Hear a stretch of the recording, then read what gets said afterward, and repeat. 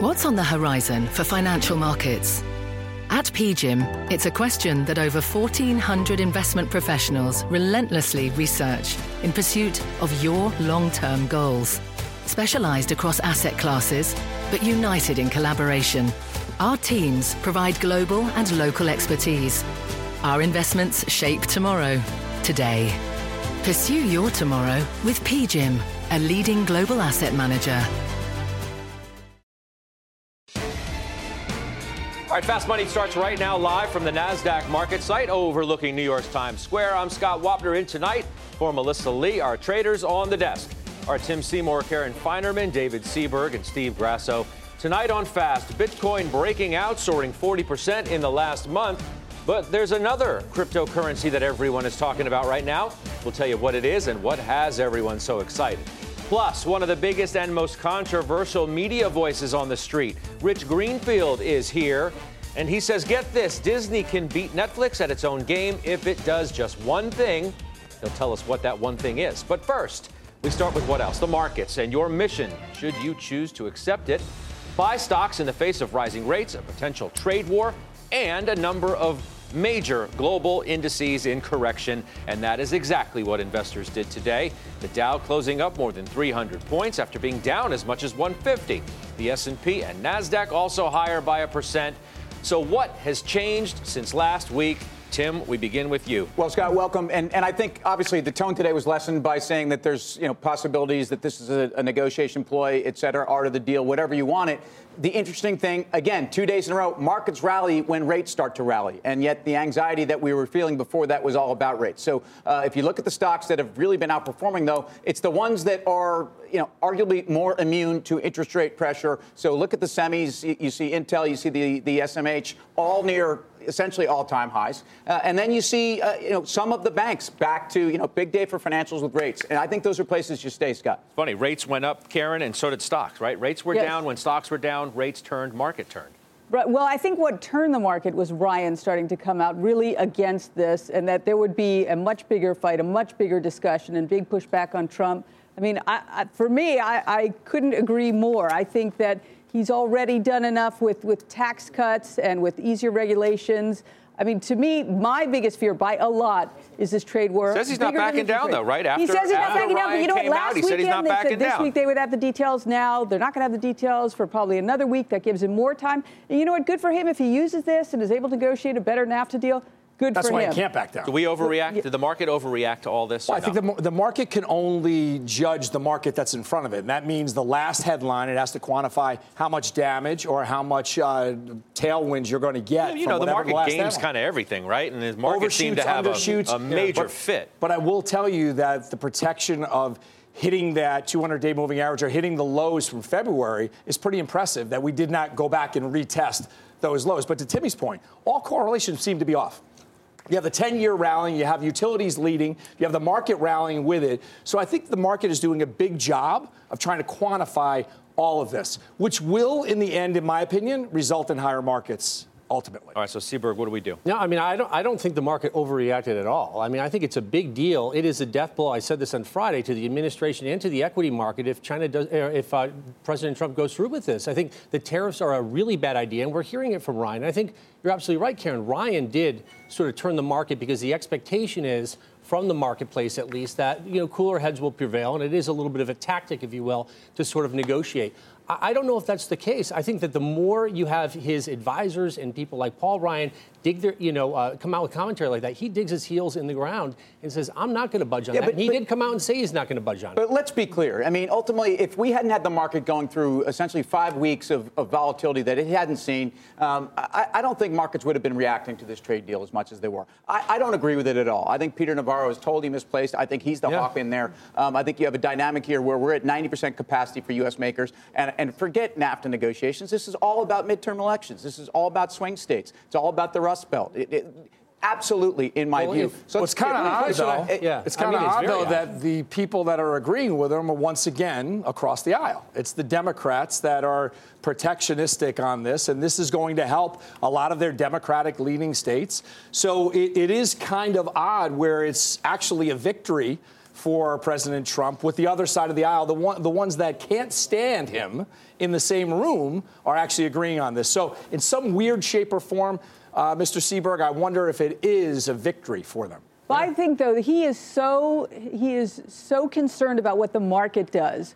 Right? And so he saw that reaction, and I think that sort of stunned. And then so today to see it down further, and then to have people come out against it and start to see the market really rise, I think that makes a difference. The problem is the market rallied in the face of him even saying, "I'm absolutely." No, he started back off. He said, "If we can get a better NAFTA deal, then I'll exclude the countries." Look, at 10 o'clock this morning, we went from. Right. He said, "I don't think we're going to have a trade war." After last week, said, "Hey, they're good and they're easy." Right. And you saw accordingly, you saw Caterpillar move 4% in 2 hours from 10 o'clock when we started to get these comments. So I think it gets back to the things that were working and the things ultimately that are very defendable in an environment where rates, are still going to be an issue. Look, we have a payroll number on Friday. I think the market could be get ready for possibly another wage number. Remember, that's what started it on 2-2. That was really what got markets kind of knocked on their ear. So I think we get back to the same dynamics. Cash defensive, buyback companies, those are going to do. But we're saying, though, it's the economy, stupid, right? I mean, it's like get back to the bread and butter of why this market had started to rally in the way that it did. Right. Because of the tax law, the earnings increases that we're going to see, 35 to buybacks, 1% corporate tax rate. Cash being deployed. I know we talk about it a lot, but I think that's the one main aspect, along with the economic data that's bullish. I think that this corporate tax cut going from 35 to 21% is incredible for the economy. And I think you're going to see, now you had Buffett last week with Apple. Still long Apple. I would think about adding Apple, actually, at these levels. So I don't think he top-ticked it. And when no one wants to buy Apple, they have a ton. The only variable to that is if you blast it too high, you bring the Fed into play sooner than they otherwise might be. Right? On the economy. You might. I mean, that's part of the issue about inflation. But we also have Jay Powell on record saying that the corporate tax cuts are not going to be as inflationary as he once thought. Yeah, but what does he know? I mean, they have the Fed has a he knows that he's got a guy in the White House. They have a less than stellar record on predicting the economy. He wants easy money. Just a serious question just about sort of Trump and sort of, going in after these tariffs and what have you. You've got 301, the investigation coming out within the next month or so. That is basically going directly at China's jugular when it comes to IP, right? And their infringement on our intellectual property and what that cost is. That cost is going to be massive. When that massive cost hits the airwaves, right, how do you think people are going to react? That's a direct assault on China, direct assault on technology stocks. You have to be very eyes wide open right now. So what are you saying, David, though, that this is another landmine out there? There is another landmine. It's a big landmine. The 301 investigation about intellectual property and the value of that is going to be a big landmine. It's coming out soon, and it's a direct assault on China. So you think the tariffs and the sort of trade war, if you will, on steel is bad? Wait until you have a direct assault on China and that trade war and the implications on technology stocks. All right. Well, markets in this part of the world may be shrugging off Trump's tariff announcement, but the same can't be said if you make your way across the pond. European markets getting hit on the announcement, with the region's biggest indices dropping as much as 3% and losing billions in market cap since then. And our next guest says Europe's troubles are far from over. Chartmaster Carter Worth is at the Plasma to break it all down for us tonight. Hey, Carter. Yeah, I thought it would be appropriate to obviously talk about the other side of the trade war, or at least one of the sides. And Europe is just in a permanent, if you can use that word in business, funk. Look at this long-term chart going back to the late 1980s. That is the 1999-2000 peak. Now think about that. That's 18 years. Let's move this forward by one chart. And what we've got is we have made no progress in, frankly, most people's professional lifetime. And we're struggling right there again. We're right on a trend line that if and as it breaks, it would be a break out of that kind of thing. Not good. Now, this is, of course, not adjusted for inflation. If you were to look at it adjusted for inflation, forget about being back to the highs, we would still have to climb another 30% just to be breaking even. On a sort of inflation-adjusted basis. I mean, it's a permanent placeholder as a short, as far as I'm concerned. So one way to look at the spread over the last 2 years, S&P up 20, up only 3. Pull it back even further. Here is a chart going back 20-plus years. Again, with Europe essentially stuck at its highs, up, of course, from the early 1980s. So let's look at the ETF, the EFA. Now, this is the way you can trade this, but it's in dollars. So we know that this has been up, yes, but watch if I put it in euros. And that's maybe the argument that many would have. Well, they say in euros, it's a currency issue. That's what's kept Europe back. I don't think so. I think it's this issue. It's the makeup of the index. How do you compete if you've got tech at 4.7% versus, there's no Ubers, there's no Lyfts, there's no Netflix, no Google, there's no Amazon, there's nothing. It's heavy in financials, of course, and staples. So you've got Unilever and Nestle. You've got a few big oil stocks like Royal Dutch and big banks. You can't win with that. I want to perennially be underweight Europe relative to the U.S. Yeah, come on over. So as Carter makes his way over here. It's a great point, Tim. Yeah. I think he's made a great point. And so sometimes it's not as simply as saying, hey, they're lagging and they've got to catch up and they're waiting for the ECB to do something. And if you look at the top of the Eurostoxx 50, it's L'Oreal, it's who else is there? Novartis, Bayer. You've got a bunch of companies that just don't have the kind of oomph within their names. I also think, though, that the dynamics in Europe are being held back by the ECB, who meets this week. So does the BOJ. And I think people are very concerned that rates have to go up significantly across the European Union. Let's not forget they're at 2.3% GDP. So, but agree with that point, Carter. Right, and there was a lot of flow last year into Europe, thinking that you were going to get this recovery. But even then, while it was up, it really wasn't adjusted for risk, giving you the results that you need. You don't think there's more bang right now, guys, in Europe versus the U.S., just based on where valuations are relative to the U.S.? I'm long European financials. I think if you're going to own financials, European financials are actually more geared towards a higher rate environment. I think a few of the companies that are in the industrial space are interesting. I think Siemens looks interesting because I don't think it's GE, and it suffered a similar do you take advantage of some of the declines in these European stocks because of the trade conversation that we've been having over the last many days? I get global exposure if I buy the S&P 500. So that's the way I'll play. I'll let Timmy talk to individual names in Europe. But when I look at how the market has defended, the S&P has defended that double test of that 2532 level in the S&P, and we've rallied back 50%. Everyone knows that I love retracements. 50% level is 2702, and then you go to the 618 is 27, let's call it 40-ish around that level. My question to Carter would be, where do you sell this market? Where do you sell the S&P and sell the globe de facto? Right. You've got the numbers spot on. The 2702 is the 50% from the Friday high to the Friday low, 2 weeks spread apart. Probably, I would say 2750. I wouldn't think it gets much more than that. But this 50-day on the S&P really is now something. It's approved me, right? Because it's fallen below since the first pullback. It's kind of notched around there. And it's been pushed back down. Do you think we're getting through there in this run? I think if you look at where we are in relation to the highs, the consensus is that we will exceed those highs. We will make new highs on a reasonable time frame, 1, 2, 3 months. I think that you're looking out well past that, well into Q3. Got it. Good stuff, Carter. Thank you. Thanks. Great to see you. All right, Carter Worth. Buying anything today? I bought some emerging markets. Again, they've tended to lag some of these moves on a very tactical basis. I think EM, which got back above the 50, very important. It has not broken down like those global stocks. It has a ton of technology in it, including Baba and Tencent at the top of the list. I think the EEM, or however you're playing it, you can do that. I play it directly through Baba. And when you look at Baba, the way it gets smacked around as a proxy to China, if the tariffs are not going to be as big a story, then Baba pops right back to that $200 mark. Yeah, took some profits in some of these names, technology in particular. Facebook, took some profits in Facebook. I love Amazon. I still love Netflix, but Facebook in particular. So you're preparing for war here on this 301? I'm just taking some off the table there from a risk Because then you got 302 and 303 right behind it. Who do you think is going to be the biggest not beneficiary? Who would it hurt the most? Semiconductors. Semiconductors. Yeah, in particular in technology, it would be the semiconductor stock that get hit the most on this.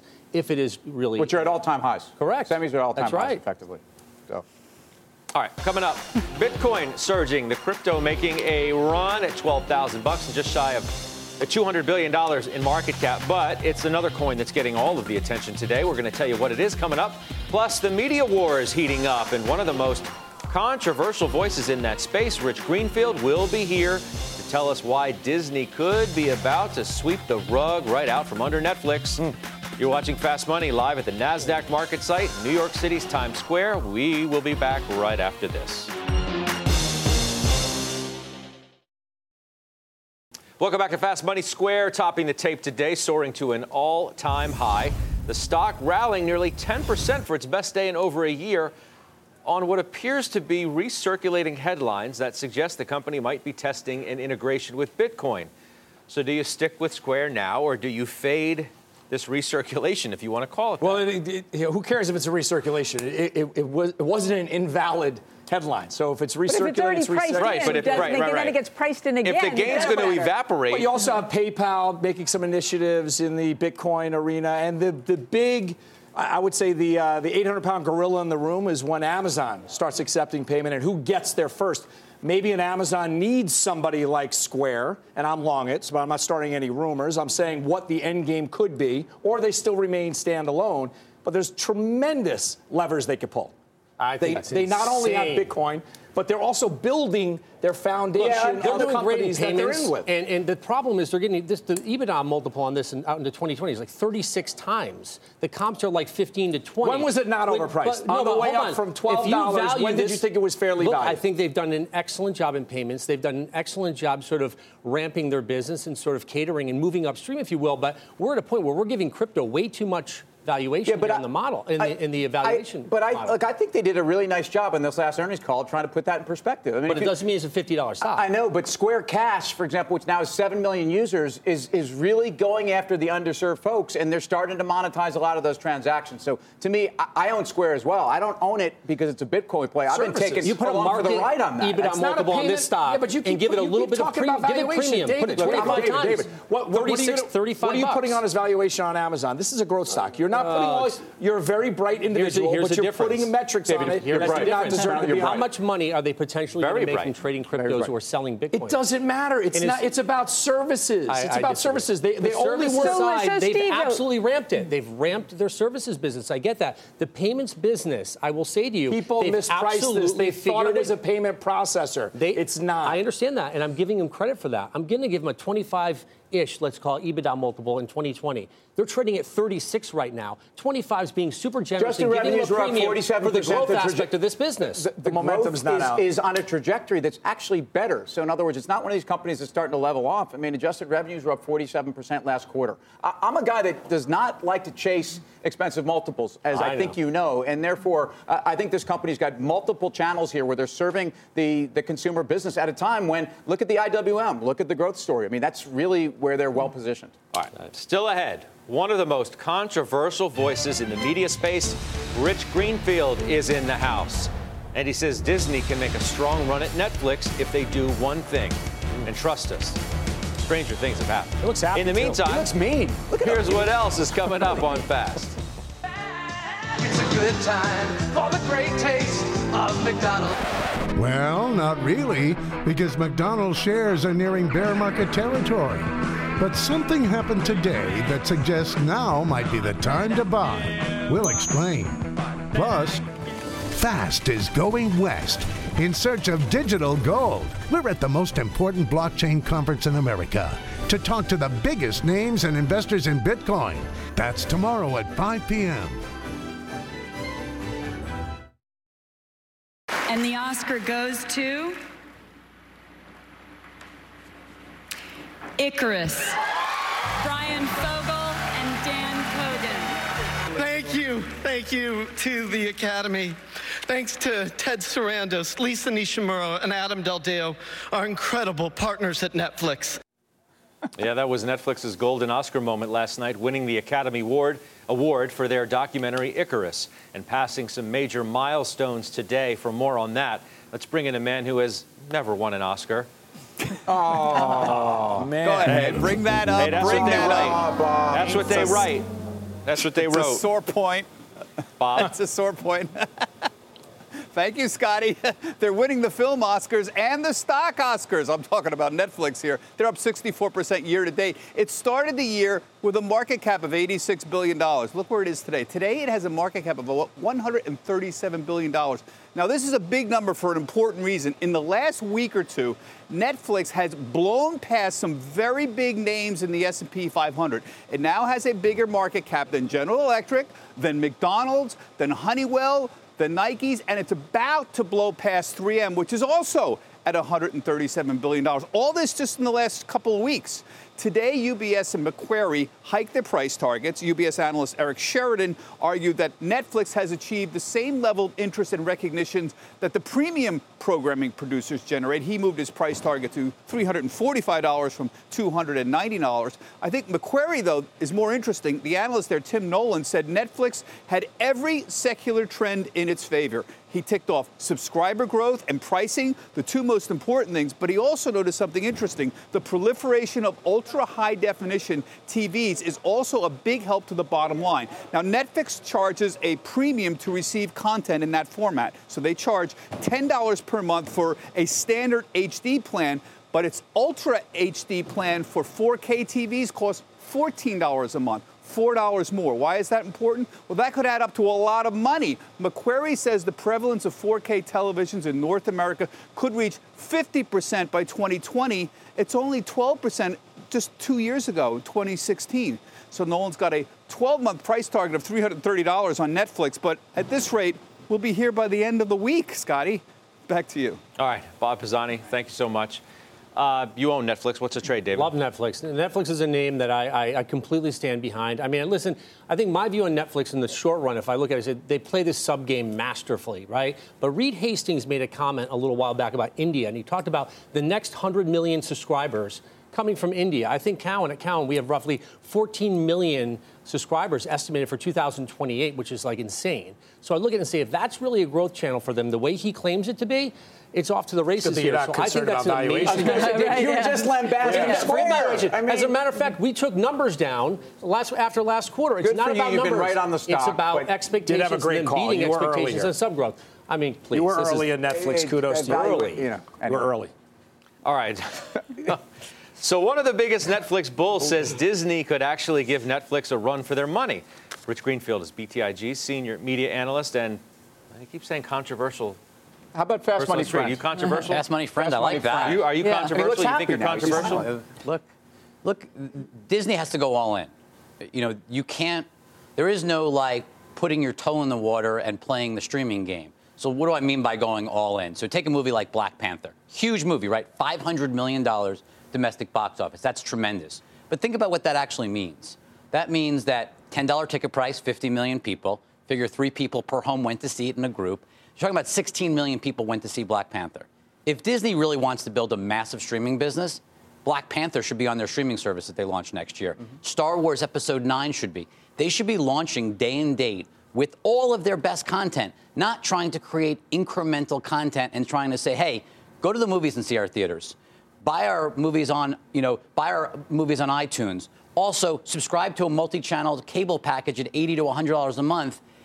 They want to basically have their cake and eat it too, because they don't want to disrupt their legacy businesses while they build the new business. If they want to win, they got to go for it. Are they going to do that? No. Why not? Because going for it means disrupting earnings and taking a step down in earnings. Not, look, a lot of the biggest criticism of Netflix, right, is that they don't make money now and that they're losing money now. $2 billion of negative free cash flow. That's the pushback. And so Disney would have to meaningfully step back in earnings. And so what is Disney doing? Instead of stepping back and pressuring earnings to build for the long term, they're going out and buying content in Fox. So they're trying to go out and buy Fox. That's going to take probably 12 to 18 months to close. The content they get. So you mentioned... But you're hating on that deal? Well, if I'm Disney, what should I be doing with $80 billion of capital? I should be investing in the future. So let's take what happened last night. Shape of Water won Best Picture. 3 Billboards won a bunch of awards, too. Those movies that Disney's going to acquire as part of buying Fox, those movies go through HBO. They're committed. They're encumbered through an HBO deal that doesn't end until 2023. So if Disney, again, if they want to put money to work, they should be building. They're the best content creator on the entire planet. I don't think anyone could even debate that point. Nobody does it better than the Walt Disney Company. So just go for it. Like gun content, direct to consumer. Buying Fox, look, a lot of that content is stuck going through, think about it, some of their best TV shows that Fox makes, This Is Us. NBC has that show for years to come. Hulu has the late or the kind of the secondary window to that content. You can't get at that because it's all encumbered. That's really the problem, is that whenever you buy a legacy media company, it has all of these distribution outlets that are already stuck in motion. Whereas if Disney just spent and created its new content directly for the consumer, they could win. So let me ask you something. If that's really the case, that they don't want to take the hit now, then they must think that they could not ever take a hit? That doesn't quite make sense to me, right? Well, Jeff Bewkes is selling his company. Rupert Murdoch is selling his company. Ken Lowe at Scripps, so we went through. Right. Time Warner. Right, so you're saying, though, they think they can buy it and not take a hit. Well, I think maybe the reality is extend the runway long enough. Basically, I always think about that March of the Penguins movie where the Penguins huddle closer and closer together. If they huddle closer and they make a big enough pack, they'll survive winter a little longer. It doesn't fix the problem that Disney faces, but it gives them a lot of cost savings. Are you 100% safety. certain that this deal is going to even happen, Disney-Fox? Well, look, we still think Comcast should. I mean, we think Comcast is a much better buyer. If I'm a Fox shareholder, you should want them to talk to Comcast. I mean, Comcast can pay more. The synergies, when you think about Sky as a satellite. They are? Look, Comcast is already trying to buy Sky. Right. Why stop at Sky if you're Comcast? If you're going to buy Sky, that's the biggest piece. Bob Iger called Sky, I think on TV, he literally called it the crown jewel of this transaction. If you're going to buy Sky, you should just try to buy all of Fox. So game it all for me then. How's it going to play out? That's what you get paid to do. Look, I think Comcast is very serious, and as long as Fox is doing its job, Fox should entertain discussions with Comcast and see if they can produce. I mean, the breakup fee is $1.5 billion. That's nothing in the scheme of Comcast. It's a $200+ billion company. The synergies are significant. Look, I could also make an argument Comcast could go out and buy other things or just gun content and go direct to consumer. But Comcast is in the distribution business. Mm-hmm. They really believe in that business. There are meaningful synergies to Comcast buying Sky and buying all of Fox, far more so than there are for Disney. So back to the distribution business and Netflix, which you've had a great call on. You're at 310. You've been 330. And you've been there for a long time. Yep. You didn't just pop there.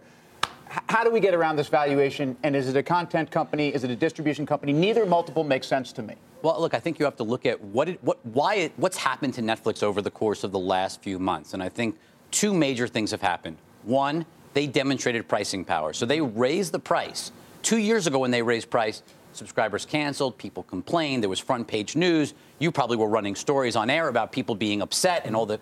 This time they raised price by 10% worldwide, and more people signed up in the quarter than ever before. So they clearly have pricing power. People want that content. I'm staring right past you, and there's actually a billboard sitting right behind us on the Fast Money Air advertising new Netflix Rich, programming. all those headwinds are now tailwinds. It used to be they couldn't expand internationally. Absolutely. They couldn't curate programming internationally. Now they're all tailwinds.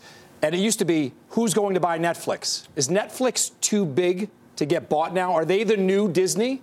At $130 billion plus $136 billion market cap, I think it's getting hard to imagine anyone buying Netflix. I mean, maybe you have companies like Apple or Google, obviously always possible, but I think the size of Netflix and the runway that you all have been kind of discussing, they see where this is going. I mean, you mentioned India. If you believe even half of your India story, why would you sell for 150 or 160? Netflix probably thinks this is a $200, $300 billion company. We're just starting.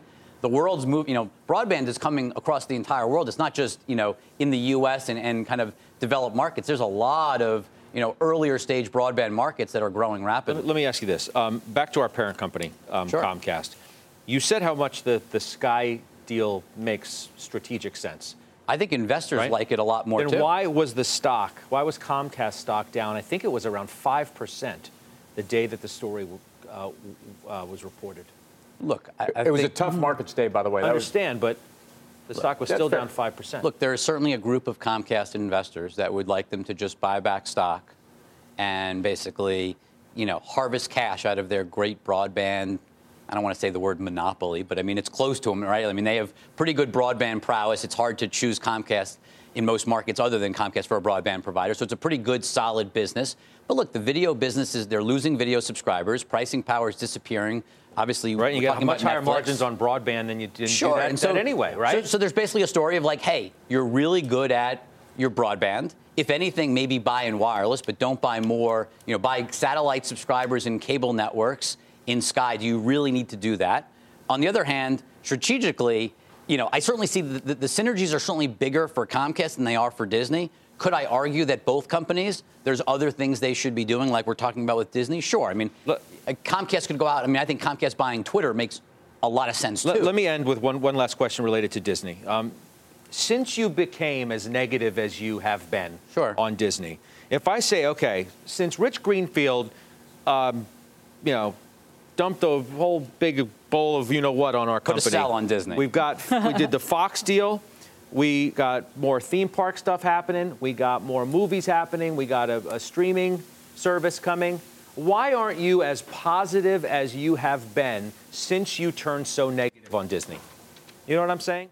None of that says maybe I should take a different look at this company? I would actually reverse it. Imagine what would have happened to Disney stock if the movies hadn't been so. I mean, think about it on a scale of 1 to 10. Disney's movie success has probably been a 15. Yep. Just crushed it. Again, I don't know probability perfectly on movies. I don't think anybody does. But the odds of maintaining this level of outperformance consistently, take a 20, 30-year time frame, that would be unprecedented. So you're buying Disney now at sort of approaching, if not at peak film earnings, and its ESPN troubles are just getting worse. I mean, there is no answer to this problem. I mean, look at what's happened. NFL ratings down 9%. Oscar ratings on ABC, but not that they're specific, but Oscar ratings were down, I think, 19% in viewers last night. Grammys were down on CBS, down 25%. I mean, people are tuning out of live TV and they're cutting the cord. There's no fixing that problem. It's going to get worse, and so they've got to go to direct-to-consumer far faster. And what they're trying to do, like they're launching ESPN later this year without ESPN. So it's all of the, it's going to be none of the content that's on ESPN on a $5 ESPN add-on. It sort of sounds like a very tough sell to consumers who already think they pay a lot of money for ESPN and cable. And so this wanting to have your cake and eat it too, I think, is a flawed strategy. We just want Disney to embrace the future and go all in. Yeah. And anything short of that, you're not budgeting. We're not convinced. Yeah. Rich, thanks. Thank you. Rich Greenfield. Still ahead, Bitcoin soaring more than 20% in the last week, making a run towards 12,000. But there's another cryptocurrency that's getting all of the attention. We'll tell you what it is. Plus, from crypto to cannabis, a number of Las Vegas casino operators are cracking down on pot, even though it's legal in Nevada. What's that about? We've got the details. Much more Fast Money right after this. The reason you can not only focus on China is because of the spillover effect. China sends product all over to the world to other countries. They then send it into the United States. Or the Chinese steel so overwhelms the steel industries of other countries that they are forced to send into the United States. So this is a problem that spans more than just China. It's all of the countries of the world. Well, that was Nucor CEO John Ferriola sitting down with CNBC's Jim Cramer moments ago, talking President Trump's proposed steel tariffs. Grasso, you have a comment here? I mean, if you look at the space, it didn't really react the way you would have thought. It's almost the reverse of the reverse. But I look at all the charts. A lot of these charts, Nucor in particular, is up 6% year to date. It looks slightly double toppy for me, and I think that people look at something like this, they react, and they say, oh, why are we not seeing a breakthrough on recent highs? I'm just going to dump it because it hasn't performed, or it's performed too much, and I really think it's already baked in. All right, well, hold on a second, because we have a Cramer alert. Booyah! Jim Cramer joins us now from the Mad Money studio. Hey, Jimmy, your big takeaway from Nucor was what? Okay, look, I understand exactly what Steve was saying because the stock seems punkier. It did move up in anticipation of what something that John Ferriola told me would happen over and over again, which were going to be tariff announcements. I do think that if you got tariffs anywhere near 25%, you'll look back and say, how could I not have bought the stock right here? It is an amazing company. It is the only growth stock in the group. It has a fantastic balance sheet. John, I think, makes a very good case that it really is about China. And anybody who thinks it's not about China has not done the homework. Yeah, well, Nucor isn't the only big interview for you tonight. You also sat down with Domino's CEO to talk about the future. Let's take a listen to that. We think it's 3 to 5 years out, and so we're investing heavily. We announced the second round of testing with Ford down in Miami last week. So we are absolutely looking at it. We're investing aggressively. We're looking at how that transportation change is going to affect our customers, how they interact with us. They've got to come out of their homes or their apartments to get the pizza. So we're learning about that investing. We think it's a great opportunity for us. Jimmy, I know how much you like talking to Patty Doyle. You bet. And listen, Scott, they are the technology leader in pretty much everything. They were the first ones to be able to make it so you could order online, then order Facebook, order Twitter. Look, they are the ones that are going to move the ball when it comes to driverless cars because that's what they care about. And it's going to be them that makes you feel like, you know what, it's here. And it's going to be here a lot faster than people realize. So watch Domino's, watch autonomous driving. It's coming. It's happening. It's going to be 3 years and then boom. Hey, Jimmy, it's Tim. So is this e-pizza? And therefore, what do you do with that multiple? Because that's really the only pushback. Stock's gone from 170 to 210. It looks great. The international is great. Everything you said. What's the multiple you put on it? Well, I got to tell you, I think that it's difficult to figure out because Papa John's is really kind of in big trouble. I have to tell you that Pizza Hut has cut back on the number of stores, not doing nearly as well as it looks like because they've shut a lot of stores. So I think Domino's can go higher. There have been a glitch in international involving Japan, and Japan's already fixed that. I think the stock can go, let's say, 230, 240, and that's where I think that it will head before Patty retires later this year. Yep. Jimmy, good stuff. Nice. Thank as you, always. guys. All right, you can catch Jim Cramer's full interviews with the Nucor CEO, Domino's CEO as well. Tonight, Mad Money, top of the hour, not too far from now, about 15 minutes or so. Timmy, trade. Yeah, look, on steel, people watching the show, I've been long steel for a long time. And at some point, we priced in probably $700 a ton on HRC. We're probably going to get to $900. So I think they can go higher. I think there's been a lot of news priced in, and let's see how these things play out. But hard to feel bad about the steel companies now. What I worry about is the capacity in the industry, the supply discipline, and that's a 2 or 3 year down the road problem. Grasso, Litterex. So, can I take a player's choice on this? Can I go Domino's? Go. Can I talk about Domino's here? Go. You know, we started talking about Domino's years ago. In 2012, the stock was around $30 a share. Under Patrick Doyle's watch, this stock has outperformed Apple. I saw the stat today, Apple, Amazon, and Google. I think that is your headwind when he resigns, when he leaves the company. That's your headwind in an otherwise perfect execution that he's had in the name. Okay. Sticking with fast food, and the biggest one, McDonald's is nearing bear market territory, and that's attracting some attention in the options pits. Let's go to Mike Coe out in Austin, Texas, to break it down for us. Hey, Mike. Hi there. So as you pointed out, McDonald's obviously has fallen pretty sharply off of the highs that we saw not that long ago. But we did see some bullish activity, calls outpacing puts by about 2-to-1 on above average call volume today. And where we saw the most activity were buyers of the April 155 calls, over 1,000 of those trading for about $2.60. So buyers of those are making bullish bets that McDonald's could recover 5% or more within the next 45 days or so. And I think this is an interesting situation because, of course, we think of this as a mature business, but it is a mature business that has been growing EPS very nicely, around 13 to 15%, and it's likely to do that again, I think, this coming year. Yeah. All right, Mikey. More options action. Check out the full show Friday, 5:30 p.m. Eastern. Who's got a comment? Well, I'm long McDonald's, and I have to tell you, I have not been nibbling on the way down here in the stock. Really, I think they're, Easterbrook, they're executing, they're doing a great job, and I think it's also got this digital component of their valuation that I think people aren't paying attention to. They have been growing top line. I think the labor costs are an issue. I buy it here. I agree with you. I think it's the digital side of it. They're embracing it. There absolutely could be it's an old business, but they're embracing technology correctly. They've made the right menu shifts, and I think this is a name that's going to continue to work. So I think money will start to flow in at these levels. Okay, still ahead, Bitcoin soaring, but it's another cryptocurrency that's all the rage on Twitter today. We'll tell you what it is coming up. You're watching Fast Money live at the NASDAQ market site in Times Square. Don't go away. We'll be back right after this. All right, welcome back to Fast Money. Las Vegas facing a cannabis conundrum as a number of pot-related companies turn to casinos to clean their cash.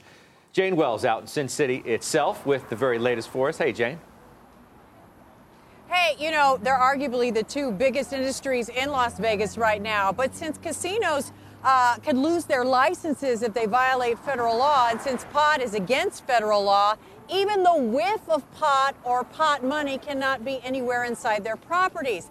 That even includes companies that maybe don't even handle the plant itself, like the CEO of Mass Roots, which is a website that has news and reviews of cannabis, not actual pot itself. That CEO tried to apply for a loyalty card at the Wynn, listed his company. Not only was he turned down, but he was banned for life.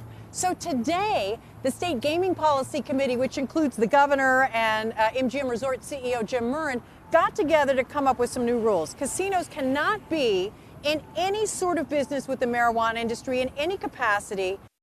They can continue to allow pot conventions on site because those have certain First Amendment protections.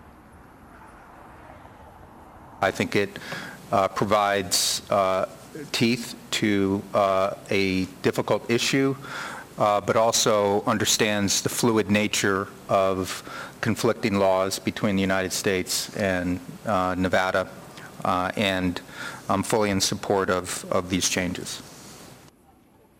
Here's the real problem, guys. Money laundering, even if the money is legal in the eyes of the state. One CEO of a very large cannabis company told me, no bank will take his cash. So he brings the cash to Vegas, goes in the casino, turns it into chips, gambles a little bit of it, eventually cashes those chips in for a check that he can deposit into a bank. Very difficult to know how much of that is going on and how to stop it. Back to you. All right, Jane, thank you very much. So, will pot stocks take a hit on a new crackdown by the casinos? Timmy? No, but again, it's the federal laws that they're trying to stay away from, Jane, really getting to a place where that industry needs funding. And there's very little credit for the cannabis world. By the way, there's a strong association with crypto, and those two industries seem to be more aligned than ever for that reason. How many other sectors can you say are capable of money laundering at a casino? You could go there with a ton of cash and then do the same thing. So I think this is a headline risk, and that's all it is. Cannabis stocks were ripping today, by the way. Yeah, I mean, again, technically, these stocks have been on fire after a big bottoming in January, and I think some of this is sessions related. Some of it is their earnings are coming out, and these guys are showing they're actually making money. All right, from cannabis to crypto. Take a look at Bitcoin making a run towards 12,000 today.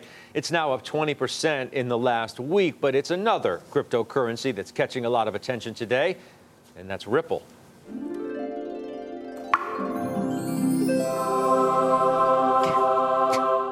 Yeah, briefly topping $1 today ahead of a big interview with the CEO tomorrow at our special Fast Goes Crypto show. We will be live at the Credit Suisse Blockchain Symposium in San Francisco. Oh, man, we have a great lineup. Some of the biggest names in the space: John Burbank, Passport Capital, Chamath Palihapitiya is there, Asif Hirji, I hope that's right, and Brad Garlinghouse. We'll sit down with everybody tomorrow. Looking forward to that. And Brian Kelly and Dan Nathan are already out there getting ready for the conference.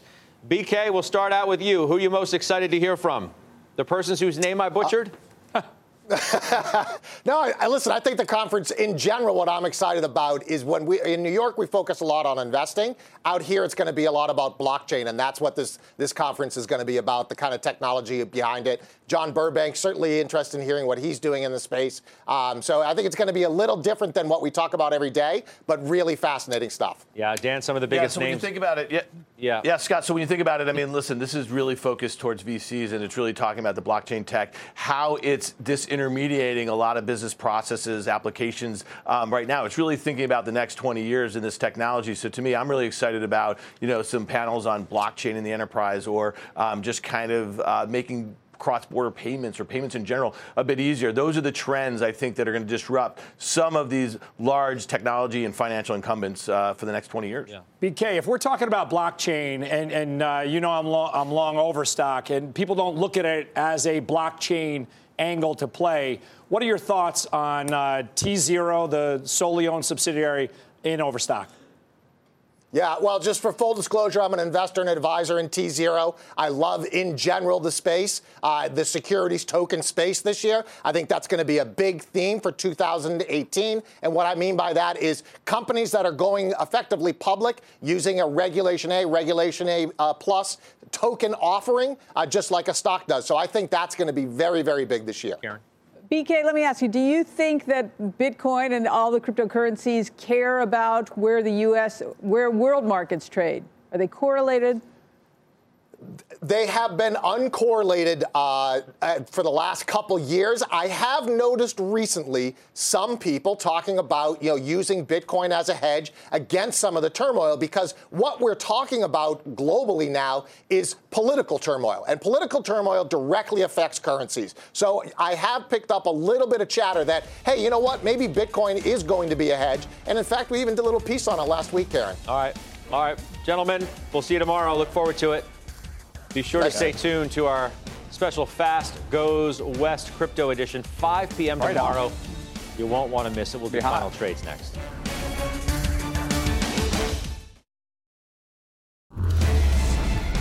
Time for final trades. Let's go around the horn. Tim Seymour with Scott, a big smile on his face here first. Great to have you because you've been here today, Scott. Thank you. McDonald's. Thank you, Tim. I think this pullback is a time to buy the stock. Karen.